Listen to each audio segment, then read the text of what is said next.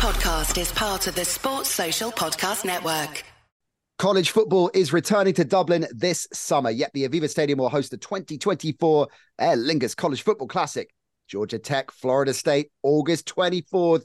You got to be there. Game tickets available in March 2024. But, and here's the kicker, in the meantime, you can register your interest at collegefootballireland.com. Go to collegefootballireland.com, get exclusive updates, team news, access to the pre-sale. So make sure you don't miss out. You don't want to miss out because Propo's going to be there. And if that wasn't enough, Ben's going to be there as well. What a game it's going to be. collegefootballireland.com. Get involved.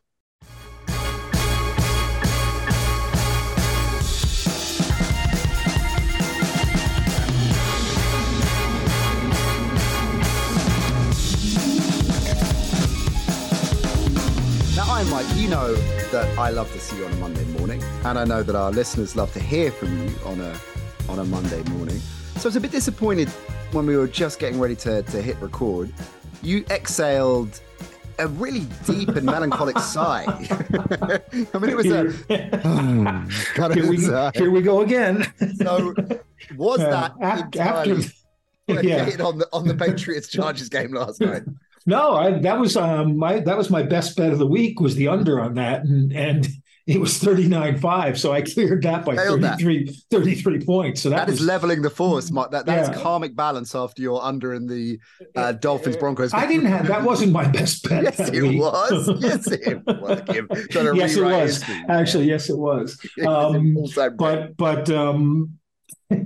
But I also would have took the Pats with 6, but I didn't, and that would have been a push anyway. But that's insane. I mean, that was. I mean, when you consider in 3 games they've allowed 26 points and lost all 3 games. I mean, it's insane. Someone asked last night, have you ever seen a team with a worse offense? And I said, well, you mean this season? because the Jets have got to be in that race.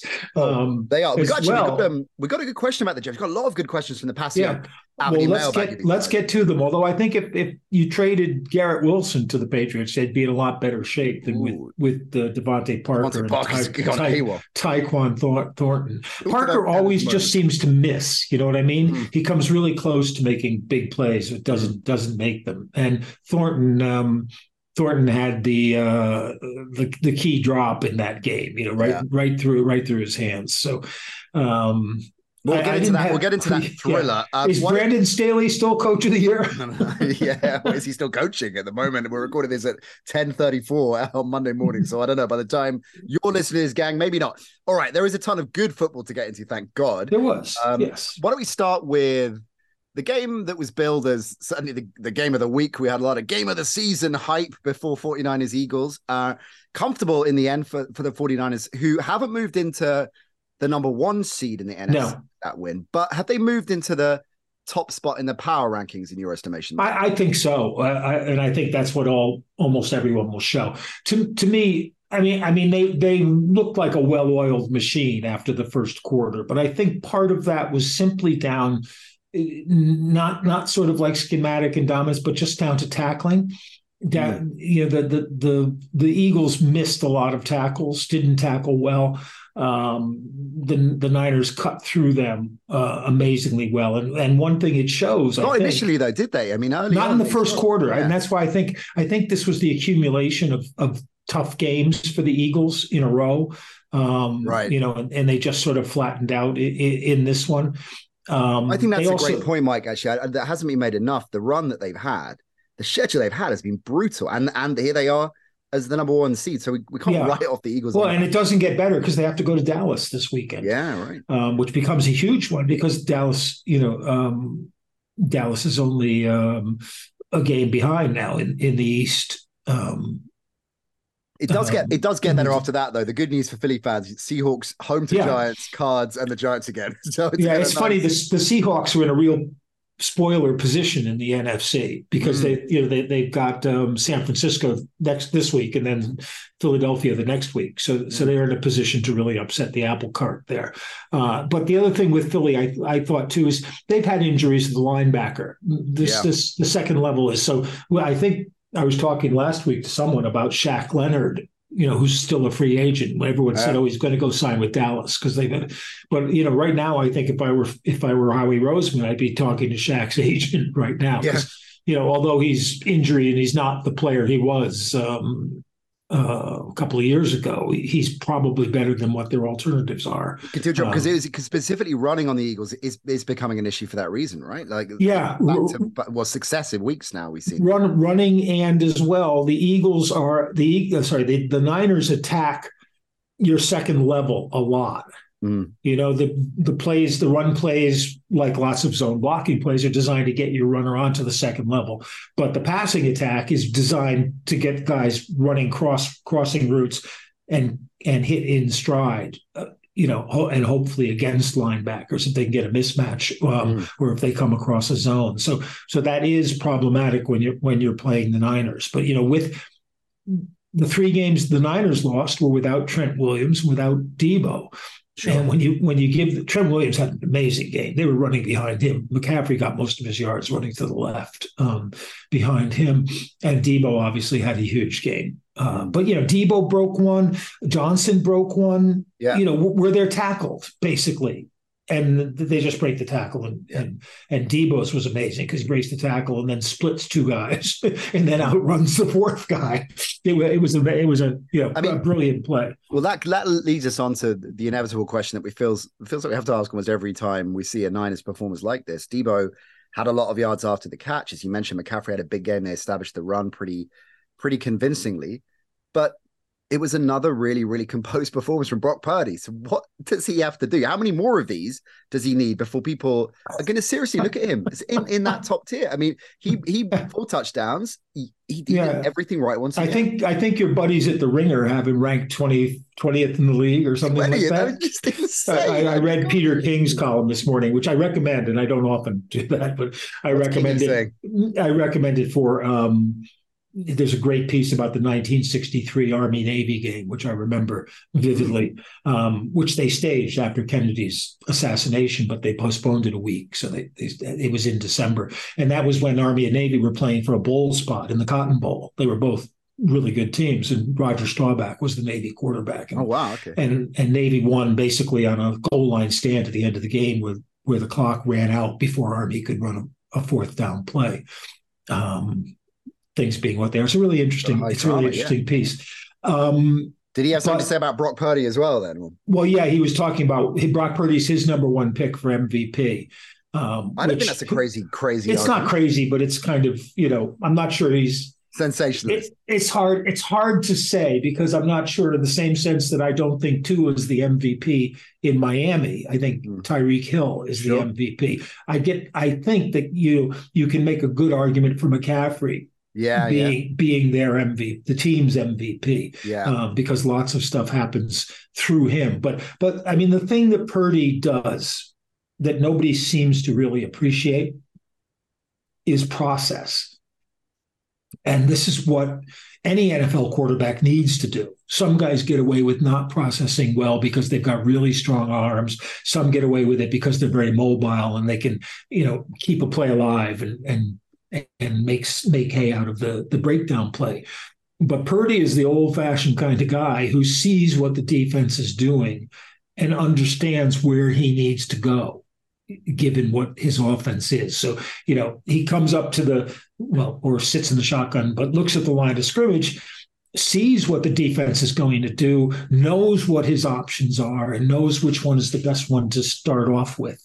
And he's very, very accurate, even on longish throws. People say, he doesn't have much of an arm. But he puts the ball pretty accurately on 30 yards downfield. And I don't know what more you can take. And he's tough as well, as he demonstrated last night. I mean, he could, can handle himself. I mean, but this is the touchdown pass last week in the end zone, the one that won the game to Ayuk.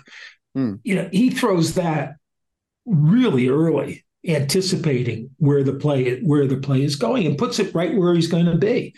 That's the kind of innate sense of passing that guys like Brady and Manning have. Right. Right. And I get that. I mean, we've talked about this for years because it's an argument you put across for years that if we're talking, and I know that sometimes the tiering of quarterbacks is a bit simplistic or facetious, but you've often maintained that one of the key things, we're looking at a point of distinction between the great quarterbacks and the good quarterbacks, is this element of anticipation, leading your receiver to the ball as opposed to the other way around, right? He's clearly got that. So why is that not valued as high, or maybe this is your point, as a dual threat ability? Well, they never are. And in today's game, the dual threat is a big thing. I mean, so many teams are being successful with dual threat quarterbacks, and a number aren't, which everybody seems to forget. I used to say a long time ago, it was the 3 R's. I said, read, react, release.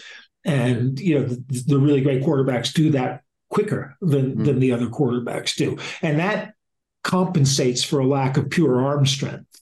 Arm strength, I think, is the single most overrated quality in a quarterback, apart maybe from size. Although small size, we're saying, does create some problems. Yeah. But the quarterback who knows where the ball should go and can put it accurately, and in the case of an offense like San Francisco, but really any offense, you want to put it where you're leading your receiver to get extra yards and not get killed, if you can possibly avoid it. And that's what he's really good at doing. I'm just amazed, and why he doesn't get more recognition is I think he's looked at as being a system quarterback. Yeah. Which we've some heard people, that song before, Brady was the prototype of that. But obviously, as he got more rings, the narrative changed. But for a long time, Brady was a system quarterback. It was just he could play in any system that Bill Belichick decided they were going to use on that particular day. The Patriots were different teams during the Brady era, and he played different kinds of games. But even kind of fairly well into Brady's career, Mike, we would have these discussions, to hear these arguments that he's not as talented as Manny, he's not as smart as Manny, he's not as talented as Rodgers. Favre's got a bigger arm. That all of this would fly around. I mean, Peyton probably had better overall skill. I mean, natural skill, or not natural because you work on it, but better arm stuff. But he was a system quarterback. The thing was, the system was his. It was like they did what he wanted to do. The Colts had like 5 running plays, and like they were 3 plays, but 2 of them to one side, 2 of the other in a draw. That makes you like a broadcast with you, Mike. That's the kind of. I do go back to the old tropes. Hey, listen, we got a. I think we got a couple of questions. Yeah, we have about what we've been discussing. Now, don't forget, Mike will pick his favorite from the Passyunk Avenue mailbag, and the winner, the lucky winner. Not only will get Iron Mike's endorsement, which I think is what you're all after, but also £25 to spend at Passyunk Avenue. Don't forget, like Boris Johnson, Iron Mike is eminently bribable. Yeah, allegedly. On both counts. This is from UK Rays fan. Hey, UK Rays fan. Mike Tirico said that the poor quality of games is due to there not being a second tier of quarterbacks in the NFL at present. The likes of Eli, Matt Ryan, Phillip Rivers, who were always guaranteed to turn in a decent performance every week. Now we have an elite tier and nothing much after. What do you think? I don't agree at all with Tirico on that. I think it's demonstrably 2 top tier. You got the Dak Tua level, which is underneath the Burrow Mahomes. Yeah, I mean, Matt Ryan, I don't know who else you put in there. Eli, Matt Stafford, maybe. They were always, year after year, they were always in the ranked between, say, 8th and 12th. Yeah, in that kind of, and if that's the second tier, I mean, you're still only halfway down the list of teams, Right.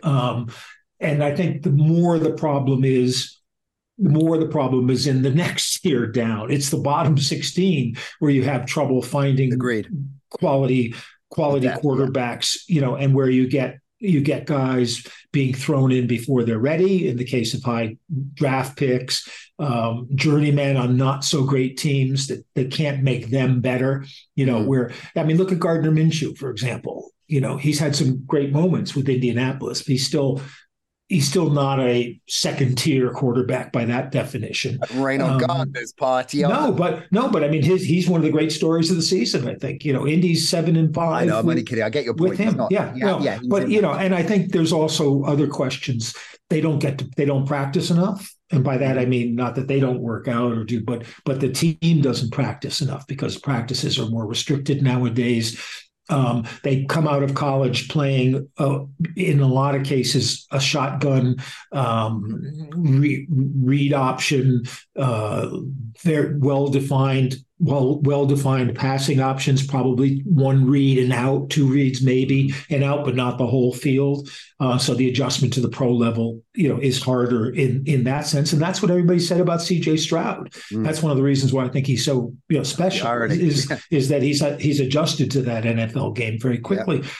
So, I think it's always that way. I'm going to write a piece about this because I think it ties in with Tom Brady's comments. Yeah, for sure. About things. And that picture I put up every year, which I love. I think it was the 1961 Look magazine pro football piece, and it's got all the starting quarterbacks around the league. And, the top row is throwing the ball and the bottom row is lateraling the ball at the camera. And I knew all of them. I mean, I could look at it. The only one who gave me pause was Sam Echeverry from the Cardinals, who was a star in CFL, but not really in the NFL. So I'm going to go through and I'm going to look at those guys. A number of them are in the Hall of Fame, obviously. But where will we put the others nowadays? Of the what was it, 16 teams, I think, at that point in the NFL, 14 or 16.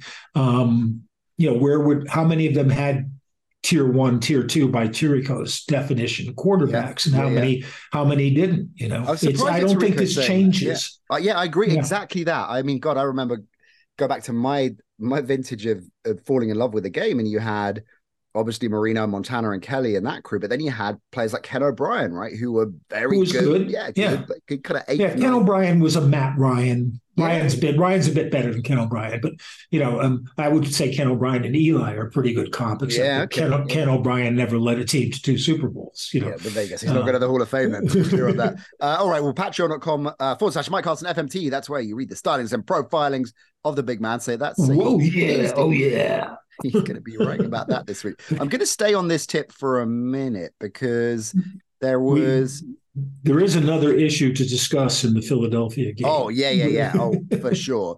I want to get to... Well, let's go to that first. I'll come back because there's a question about Rodgers, which is really interesting, which remind me, Mike, and I'll do that a bit later. Okay. Let's talk about the big Dom situation. So, I'm sure everybody has seen this, but just in case you haven't, or maybe haven't necessarily kind of looked at it in much detail, Dre Greenlaw got ejected from the game because he kicked off when there was a sideline fracas with the Eagles' head of security, who's affectionately known as Big Dom, right? So Greenlaw and Dom both got thrown out, but of course, obviously, the Greenlaw ejection impacts the game much more than Big Dom's. You'd imagine. I don't know. Maybe Big Dom is calling plays and getting involved. And so 2 or 3 really good questions on this. For me, the most interesting comes from Gary Thorpe, who asks, has the Big Dom debacle set a potentially dangerous precedent in allowing non-playing personnel to have a game-changing impact? Yeah, I will say, with no, not meaning to boast, but at the instant this all happened, that's what I was all over. Because before the announcers were never talking about it. They didn't even say that he'd been ejected. You saw him being escorted off the field, and the announcers still didn't realize that he'd actually been ejected. Because from the moment he pushed Greenlaw, what happened? Greenlaw was trying to get was it Devontae Smith? Yeah, wasn't giving up. And so Greenlaw was trying to get him down, and finally did a belly to belly suplex, basically, and put him down. And that's always going to be a penalty. And then Big Dom came in and pushed Greenlaw. And then Greenlaw kind of got in his face, and with what was kind of a half-hearted punch, it looked like he was wiping his nose, basically doing him a solid. But that's what got Greenlaw ejected. He would have had a 15-yard penalty anyway, but I think that's what got him ejected. But they also quite rightly ejected Dom because, you've been on the sidelines, there's anywhere, I don't know what the number is. There's so many people on the sidelines with credentials. And they cannot get involved with the game. What's Big Dom's a glorified bouncer, basically. Yeah. And I think his job is to protect protect the Sirianni or something like that on the sideline. You know how, like in colleges, the coach always has like 3 state troopers with sunglasses and prize caps, go following him around. Why is the taxpayer paying to have bodyguards for a college coach in a 90,000 seat stadium? I don't know. But anyway. He's like Tony Soprano's driver, basically. Yeah, but the first thing that occurred to me, and you can go back and see my tweet about it, was... And I was calling them the Flyers, the Philadelphia Flyers yesterday. The Flyers, when they won the Stanley Cup, had Fred the Fog Sherrow, who was a career minor league coach, who'd gone up and coached the Broad Street Bullies. And Fred knew that if your goon started punching the other team's best player, they were both going to get a penalty for fighting, whether the best player threw a punch or not. He could cover up, go like an armadillo. He was still going to get 2 minutes for fighting because two guys fight. That's the ethos of hockey.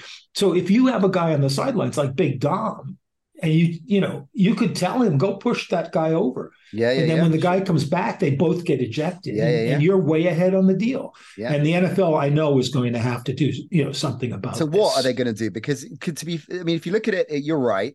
He's an enforcer, a glorified enforcer. But in all seriousness, the security that's needed increasingly now in the age that we're in, you kind of understand why roles like Big Dom exist. But the easy thing, I think, you have a coach's box.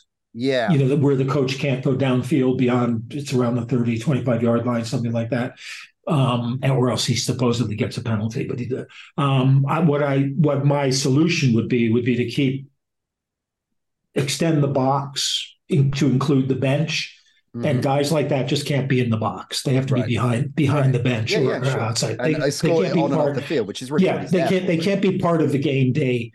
The game day squad, the people who are playing or coaching the game. And that to me just seems like a simple thing that should have been enforced before. Someone asked a question though about your favorite enforcers. Yeah, that was Phil King. So hey, Phil, at Grecian Phil is his handle at the NC show. But he doesn't have gray hair. No, you don't know. Phil, send a pic in and let us know. Him and Prince Philip. Any relation? 2 great Greeks. I don't know. Maybe it's Peter King, just under a very obvious pseudonym. After Big Dom's ejection last night, asked Phil, who is Iron Mike's favorite sideline character? There's no question about that. But he's Nat's favorite. He and Nat got very intimate a number of times. Mike Murphy from the Giants. Oh, yes. You remember Mike? Ask OC about Mike.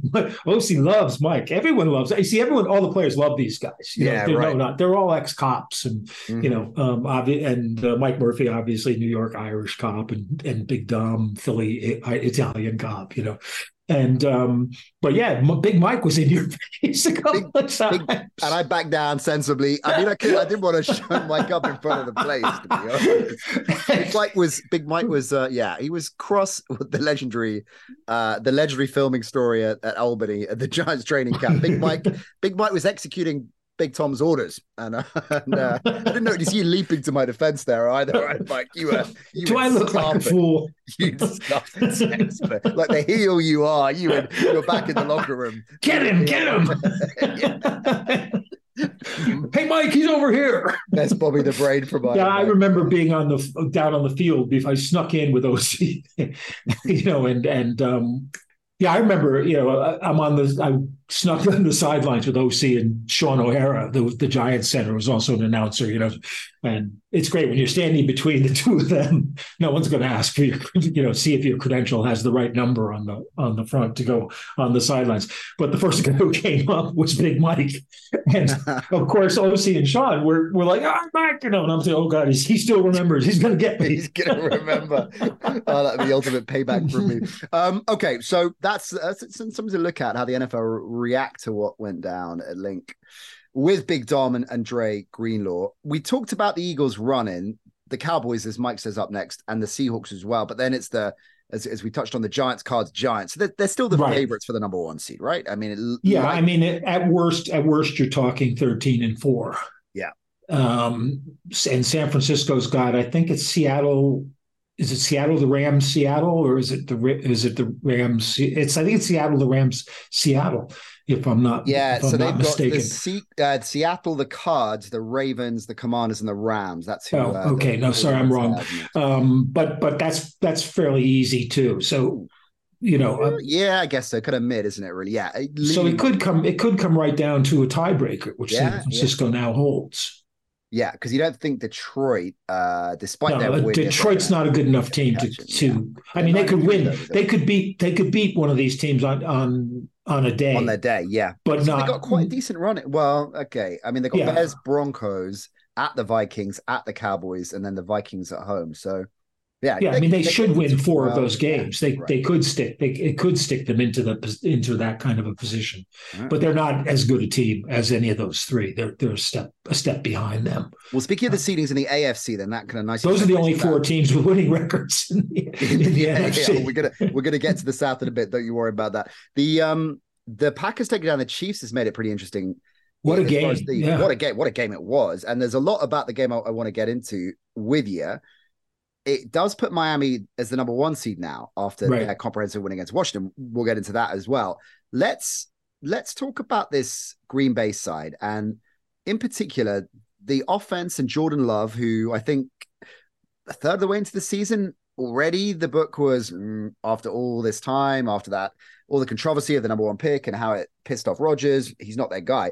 He's their guy, isn't he, Mike? I think we're seeing this week on week now. I think they might have found their guy. Yeah, I think they've reached a point where they've and it's partly Love, and it's partly also that their young receivers are, maturing a bit, and you're getting real contributions now from Watson, although it looked like he got hurt at the end of that game. I haven't seen what the report of that is, but he kind of collapsed to a knee. Unhit, as he was taking the sidelines, but him and Dubs and Dontavion, they're all kind of playing really well. The line's playing, okay. When they have Jones and Dillon, they can run the ball. And what's his name, Taylor, the third running back, had a couple of good carries in that one too. So I think that's come along, and at the same time, their defense is coming along in the sense of pass rush. That's what their strong point has been. It was their strong point last night against Kansas City. And that makes them difficult. I think you have to consider running the ball on Green Bay, which the Chiefs did pretty well. The end of the game was real chaos. You had a bad penalty on Jonathan Owens, where he knocked Mahomes out of bounds, but they were both inbounds, and it wasn't a vicious hit or anything. He just used his shoulder sideways, not straight on, but just sideways to bump him out of bounds. And I don't think about the last play. Yeah, the last play and the call on the shove on Kelsey. I mean, because it was that's rarely going to get called. I mean, of course, it's a penalty. Yes, and there was other stuff going on, but basically, the NFL is letting the Hail Mary go. The referees aren't going to throw a flag on the Hail Mary. Why not? Except let the boys play, let the guys play. They actually said that on comms, didn't they? Yeah, let the players play. I know, which I always argue is ridiculous, because it's an incredible advantage for the defense. But sure. But the play before that was the one that it was when Valentine basically jumped on MVS's back and took him down by the head. It was like a bulldozer headlock, and it was no call. And then after the game, what's his name? Brad Allen said, there was no distinct advantage gained or something like that. It was like, it wasn't interfering with his ability to catch the ball, that someone was on his back around his head and pulling him down to the ground. Okay, Brad, whatever you say. So I thought that's the kind of stuff that just kills a game, because it was so obvious that was it Gene Steratore or Terry McCauley was the refereing guy. Just said that's he said, well, that looks like, and then he looks at the replay. Well, that's definitely interfering. I don't see how you can not call it. And I said, well, welcome to the NFL. Let's talk about this Chiefs. I don't think it was an unfair decision, though. I mean. And what do you mean? Given that unfair decision? No, not decision. I mean the game. I don't think the result. The result was necessarily unfair. Okay, because that's a really good point. Because we look at a few results featuring the Chiefs this season where rub of the green, that they get the win. And we're maybe talking about an altogether different Chiefs with the point you've made and we've made on the show quite a lot recently. The defense is rolling, and even though the offense isn't in fifth gear, they're still right up there. Now they're sitting at what, 8-4? 8-4. And this number blew my mind. NFL research dropped this, this is in the second half of games, right? In weeks 1 to 11. So that's apart from last week. Here. The Chiefs averaging 5.3 points per game. That's dead last in the league. And that's an extraordinary number for an Andy Reid Mahomes offense. Yeah, and the easy thing to say would be that Andy's always got like the first 14 plays scripted or something like that. Yeah, and and those aren't working, so they're having to find something else. Last week they had a good first half and a bad second half, so that kind of ruined the string. But I think that's the problem, because they can't depend on playmaking, and Green Bay had the best game against their defense, probably one of the two best in the last 6 weeks or something like that. And Green Bay's pass rush was really good. It kept Mahomes and Mahomes' ability to make plays happen. We see, that was a play to happen with Valdez-Scantling, but he got interfered with and it wasn't called. The week before, Valdez-Scantling dropped a pass that would have been a game winner. Yeah. They need a big playmaker, and the idea that you could replace Tyreek Hill in the aggregate, like Moneyball, just hasn't quite panned out for them. Especially since Kelsey is a little bit slower. A little bit more. It's a little bit more deliberate the way they have to use him these days. They can't really adjust to being a running team. Pacheco, as you say, had a big game. Pacheco, and then he got thrown out. I love, because everyone loves Pacheco too. He's just great. Such intensity. He's brilliant to watch. So I think that's going to be a problem for them. I think the Chiefs will be able to win any game if a couple of things go right for them. If Mahomes can make a couple of plays, but they're not the kind of team that comes out and dominates you. And I won't jump ahead except just to say that you see what the effect of Tyreek Hill is, and I think he's a viable. Hey, let's jump ahead. Let's go to. He's a viable contender for MVP. I think he has to be. We've talked about it for a while, and particularly in light of the fact that there's no outstanding quarterback play, then McCaffrey for sure as well, I think, is in that conversation. But Tyreek Hill absolutely should be the front runner. He's probably not going to win it, though, right? But he should. I doubt he would. I mean, there hasn't been a wide receiver MVP. Never, right? In the modern era, I think you could have argued that Don Hudson might have been the MVP in the early '40s with Green Bay, but I don't think anyone chose an MVP. They had an MVP in those years. What would need to happen? Like, what's his name? Let's say you had we had an MVP wide receiver in NFL Europe. Oh, okay. 1 year, Marcus Robinson. Then went to the league? Played in the NFL for a couple of years. Yeah. I mean, he was dominant and deserved it. What would Tyreek need to do? Like, if he posts 150-yard games for the rest of the season, that's going to put him on. That will put him on 2,000 yards. Wouldn't it? What does he need to do that he hasn't done? What I mean? The problem is, when you watch the Dolphins, I made a little note, when Van Ginkel had the interception. Yeah. The game was over at that point. If the Dolphins get defensive touchdowns, forget about it. Yeah, sure. And also the lineman, the tackle, I think it's Wiley, who used to play for the Chiefs, was the right tackle on that play. He can't let the guy go to the outside in the, how pass blockers will often let the guy go outside. But when you know that the play is a screen to that side, you can't let him go outside because you're handing him the pass route. You have to kind of keep him on the inside. But anyway, what else can he'll have a 2,000-yard season, which that's pretty spectacular on its own. He's the difference in a lot of Dolphins game, and I think the biggest thing holding him back probably is that, like the Cowboys, the Dolphins haven't beaten the team with a winning record. Yeah, well, their strength In fact, of schedule, they haven't beaten a team with a winning record since week 2 of last season when they beat Buffalo 21-19. That's an insane stat from Mike on a Monday morning. With their strength of schedule, you're absolutely right, is 0.306. That's the worst in the AFC and third worst in the whole league right now. You mentioned Van Ginkel. Isn't that more cause for optimism for Miami fans? Because when Jalen Phillips went out, was it last week before, when it went out for the season, they've brought in JPP, who we figure will factor a little bit. They'll spell him, won't they? He'll pinch hit. Yeah. But Van Ginkel had a big. He's a good player. He was last year, and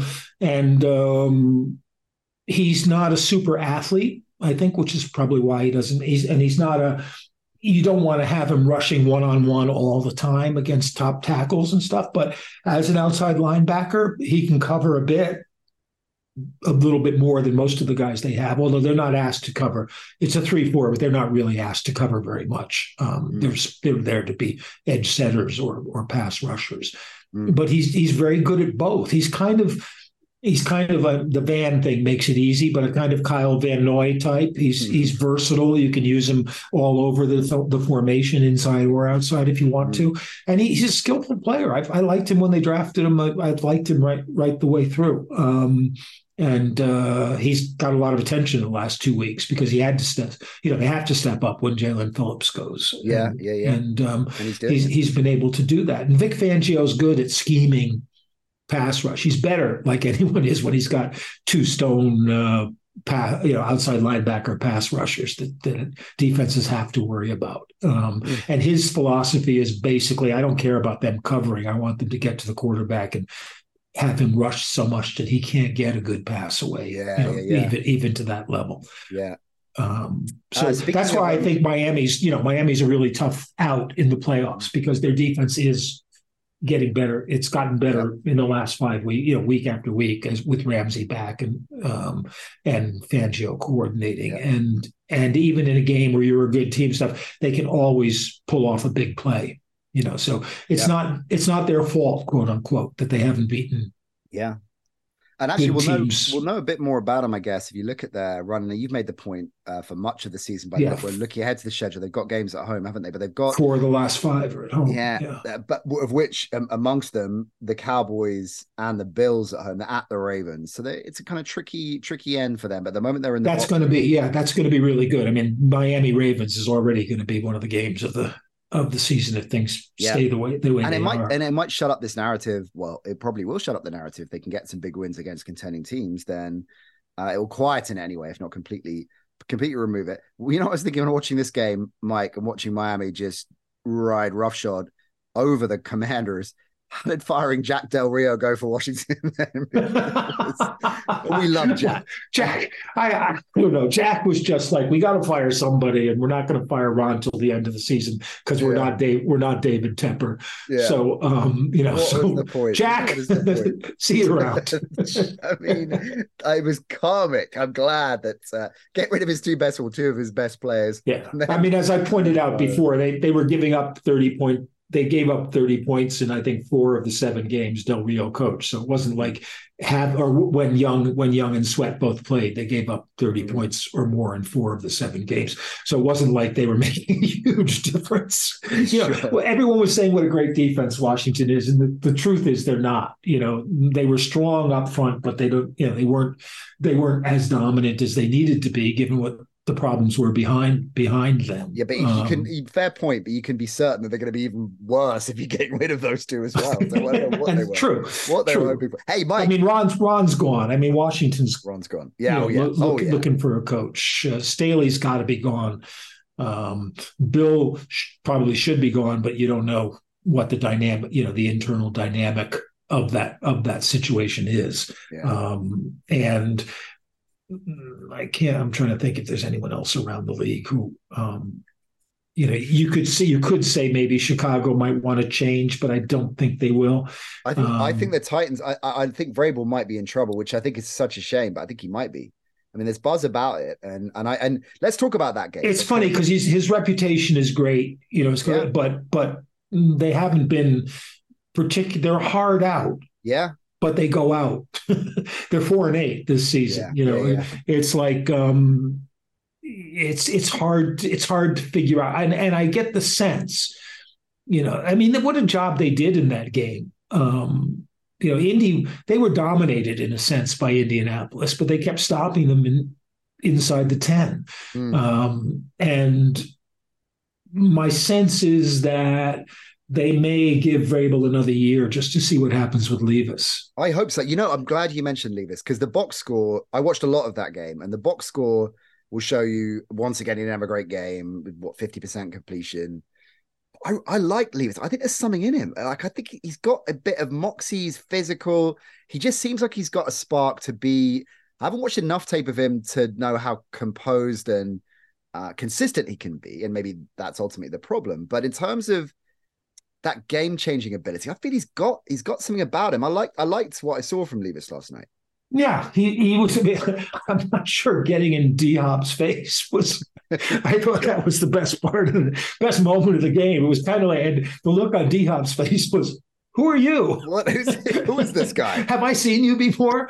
They're lining up some quite interesting offense, Mike. The times at times. Yeah, and he gives them a lot of options. He was under quite a bit of pressure and was throwing some really pretty well placed sidearm balls. Yeah. And he's got a good long pass as well, which would help if they had a better deep receiver. I mean, Pierce is their sort of deep threat, but Pierce isn't, a huge kind of speedster, kind of deep guy. I like him, but it's not that kind of thing. Speaking of which, Tank Dell is out for the season, which is going to be tough for Houston in that division. I mean, that's a really interesting division because, given the way things are panning out, Jacksonville should win it. They're probably the best team there, but Indy's 7-5 and Houston's 7-5. Right behind them. So the Colts are in the playoff spot. They're in the 6th seed, I think. Yeah, and the Texans are leading the chasing pack essentially. So I was looking at the Colts run in at Bengals, home to Steelers, at Falcons, home to Raiders, and the Texans. So it might be that last game of the season that decides it, right? It could be, yeah. And Cleveland is in the 7th playoff spot now, but but that's probably not going to despite Joe Flacco's best. I tell you, Joe Flacco played a pretty good game. He did all right for a 38-year-old guy who hadn't played all season.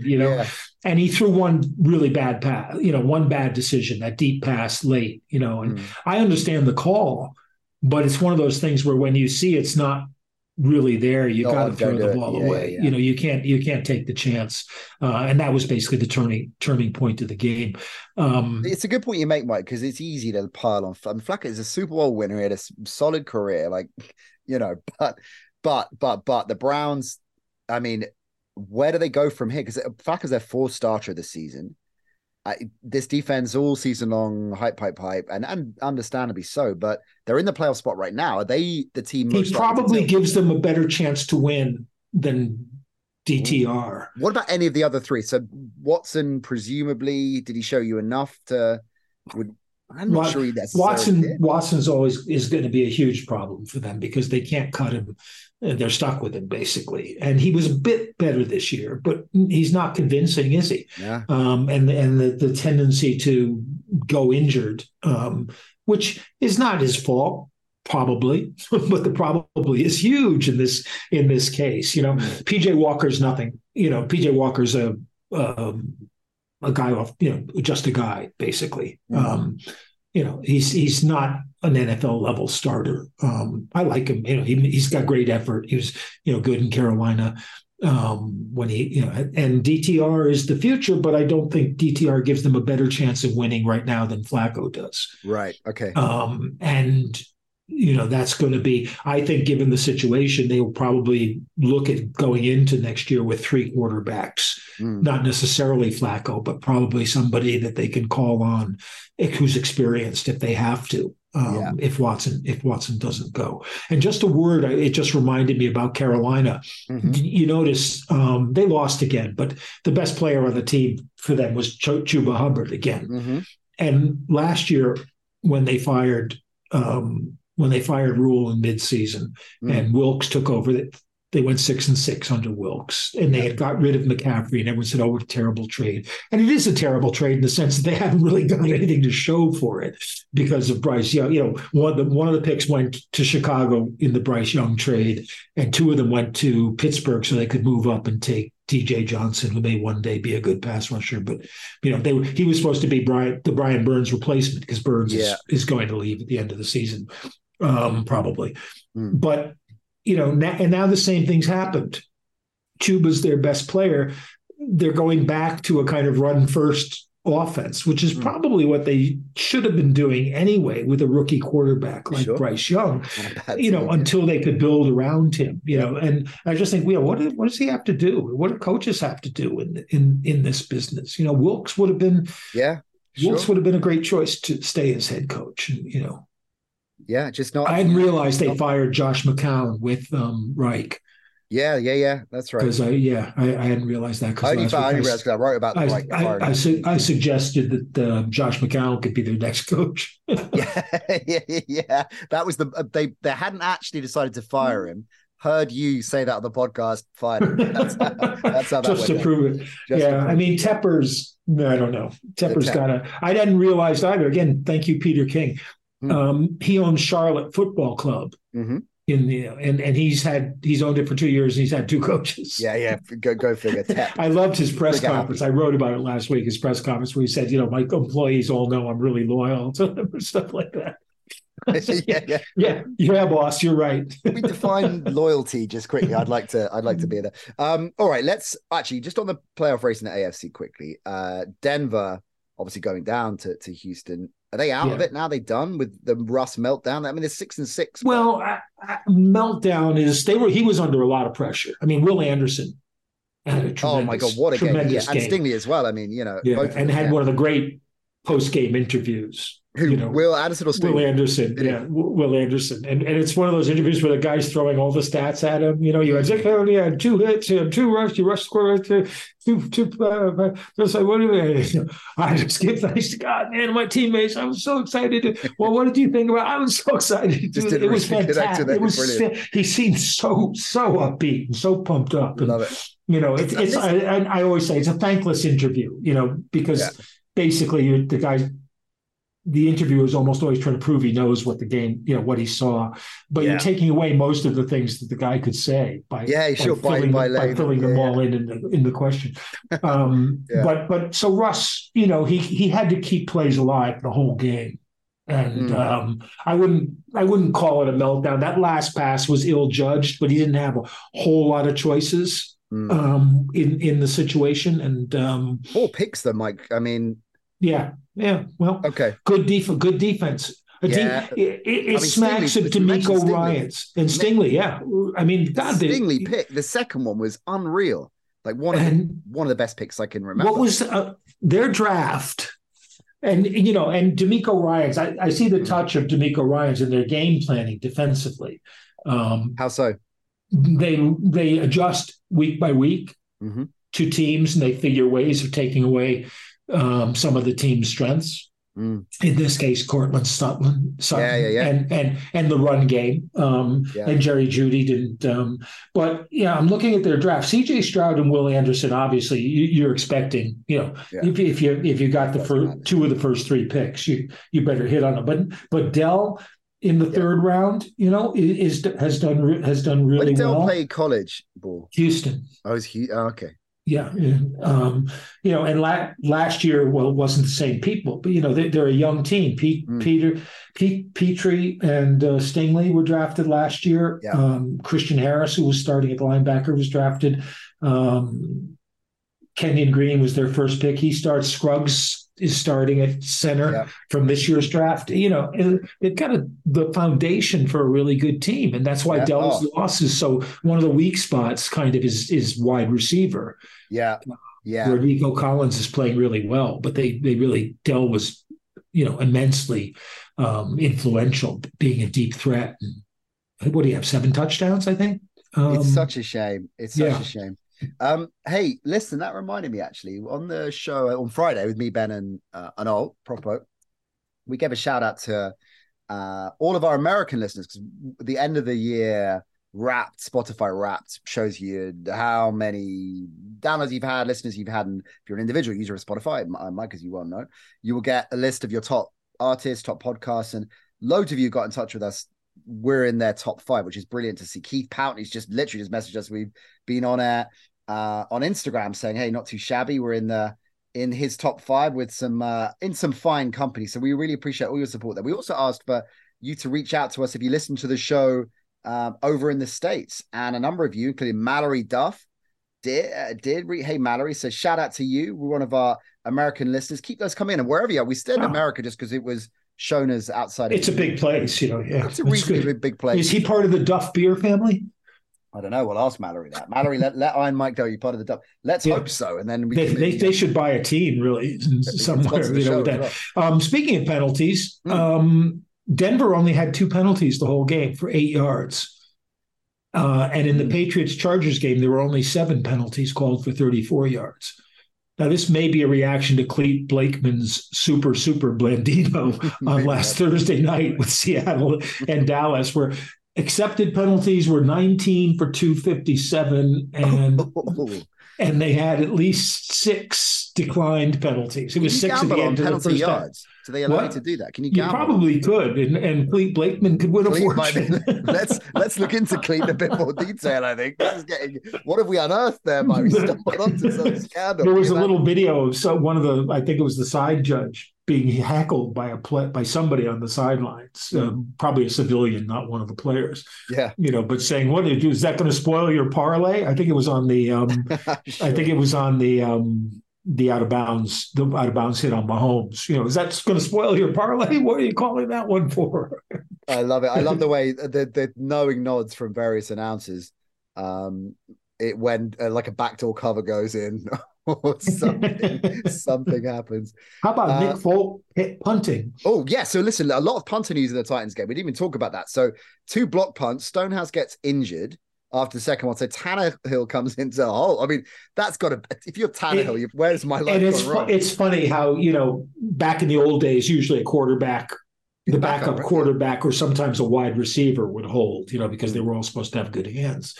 And you see how precise the whole thing is. And it was even more evident when Folk kicked the field goal in overtime. He hesitated before he started his run-up. He wanted to make sure that could have been blocked, And that's why the first one was missed, I think.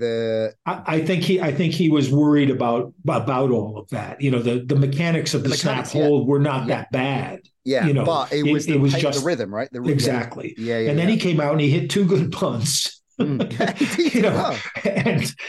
thought, this is a great, but those 2 blocks, the second one isn't even a punt block. It went in the scorebook as a fumble because the guy was in so quickly that Stonehouse never had a chance to start his punting motion. And you watched what they did. He was lined up as a gunner, again, opposite the gunner. On the outside, and then started to cheat in, and then just came in completely unblocked. And they say, and twice in a row, it's amazing how important that is in this game. And I thought that was a really good game. We talked about it a minute ago. Great game. And Minshew really, that the second pass to Pierce that set up the winning touchdown. Was a perfectly weighted pass. You couldn't throw it any better. And the Colts have now won 4 in a row. They're now the longest winning streak since Denver got beat. Yeah. That is why they're in the playoff race, well and truly. Right. Let's get through a couple of questions. I guess you could say that Pittsburgh might be trying to trade for Bailey Zappi this week. Do you think? Well, hey, that's before Thursday night. Can you imagine Al Michaels? Al Michaels is 80 years old, right? And everybody's saying, Al just is not interested enough in the game. So Al was really fired up last week. I mean, he had this great line about Clete Blakeman. He said, "We're just going to let Clete Blakeman call the game for the rest of the game." Is that what he said? Yeah, which was fantastic. I thought, Al. But this week, Pittsburgh in New England. Oh my God! Yeah, the over/under on that may not be in double figures. Trubisky, Zappi. We think Zappi. I don't know. Maybe they should go real Malik Cunningham. Yeah. Let's go left field on that. At least that'll make it quite more watchable. Anyway, on that, it's a really, really good question. And I don't want to I don't want to show my hand or load your decision on, Mike, when you pick your favorite, but I love this question from Anthony Braithwaite. He asks, with so many empty seats at the Pats, Steelers, Texans, etc., quite a few last week, how long is it until the international series is moved until later in the season to show full stadiums for lesser games? Really interesting question, I thought. Part of the reason why the seats are empty, I mean, they're in Pittsburgh, in New England's case, they're all sold. It's not like the team's losing money. Excuse me. Are because the teams aren't that good or the weather's really bad, and unfortunately, you're risking bad weather when you go overseas later. And I'm a little surprised that they stopped the Pittsburgh game twice, because I know they're thinking about fan safety supposedly, but if it's not thunderstorms. Yeah. If it's just rain, then play. Yeah. Maybe they're thinking that the field is going to be used on Thursday, and they don't want to remember that Monday night game where the Pittsburgh, I think they'd played on Sunday. There'd been a college game, or Saturday. There'd been a college game, and the Patriots, I think it was the Patriots on a Monday night against Pittsburgh, and the field was so soggy that one punt landed tipped down and just plopped into the ground and was standing up like that. Yeah. I think they're worried about that kind of thing too. But I'm not sure that later in the season you'd be guaranteed. You probably would, but I'm not sure you'd be guaranteed no empty seats. You'd probably be guaranteed sellouts or close to it, but not necessarily no empty seats. And I think just the problem with late November, December is that now you're in the real playoff push. And I think teams wouldn't want to sacrifice a home game, in those circumstances. Ahead of the cut, because you obviously have to plan it. And so you don't. And certainly not a team like Miami or, that's playing in almost guaranteed good weather. Yeah. Okay, like the question, nevertheless, it certainly piqued my interest. And here's the one I wanted to get to earlier when we were talking about quarterbacks, from Rory Egan Thomas. Hey, Rory, if Aaron Rodgers was healthy, how do you think the Jets would be doing this year? That's a really good question. If he had played the whole year, I mean, they had the surprising start, and then it caught up to them, and people figured out what they couldn't do, which is a lot offensively. With Rodgers, that's really interesting. Are they a better team than Buffalo with Aaron Rodgers? I'm not sure. They certainly would be better than New England. But they are already. That's not really a hot take. That's a really interesting question. And that may beat Phil the Greek for the question of the week. There you go. Question of the week. Are you going to call it now, Mike? Are you calling it now? I'll call it now. Yeah, because that's one that takes it. Phil the Greek was going to be question of the week because it was one I could answer, with a good story about you. So that actually give it to Phil the Greek. Oh, hang on. You just got Rory's hopes up there. We can maybe see, we can ask our friends at Pasiak whether they might. Yeah. If you give them $12.50 each. Oh, great. I'll get them a beer. All right. We'll ask. Give them like 20 quid each or something like that. Okay. We will ask Daniel and our friends at Pasiak if that is possible to do that. Daniel's the man, Daniel is the man. That's very true. He is the man. Dan the man. And the man, he'll take care of that, Mike. Don't you worry about that. Brilliant stuff. At Castle Sports is how you follow the big man on Twitter. I mentioned earlier on Mike's column, patreon.com/Mike Carlson FMTE. Thinking about it, if Aaron Rodgers had started, win this whole season with Green Bay, he would have been hurt in week 5. Sure. Yeah, it's a fair point. You want the over-under on how many minutes he'll play the rest of the season? Yeah, I do. How many? Yeah. 0. The over-under's at 1. 1 minute. He's going to play 1 minute. And I'd take the under. Yeah. Nice. Carlson, always a pleasure, bud. Look after yourself. I'll see you next Monday. Okay. Take care, mate. Bye-bye.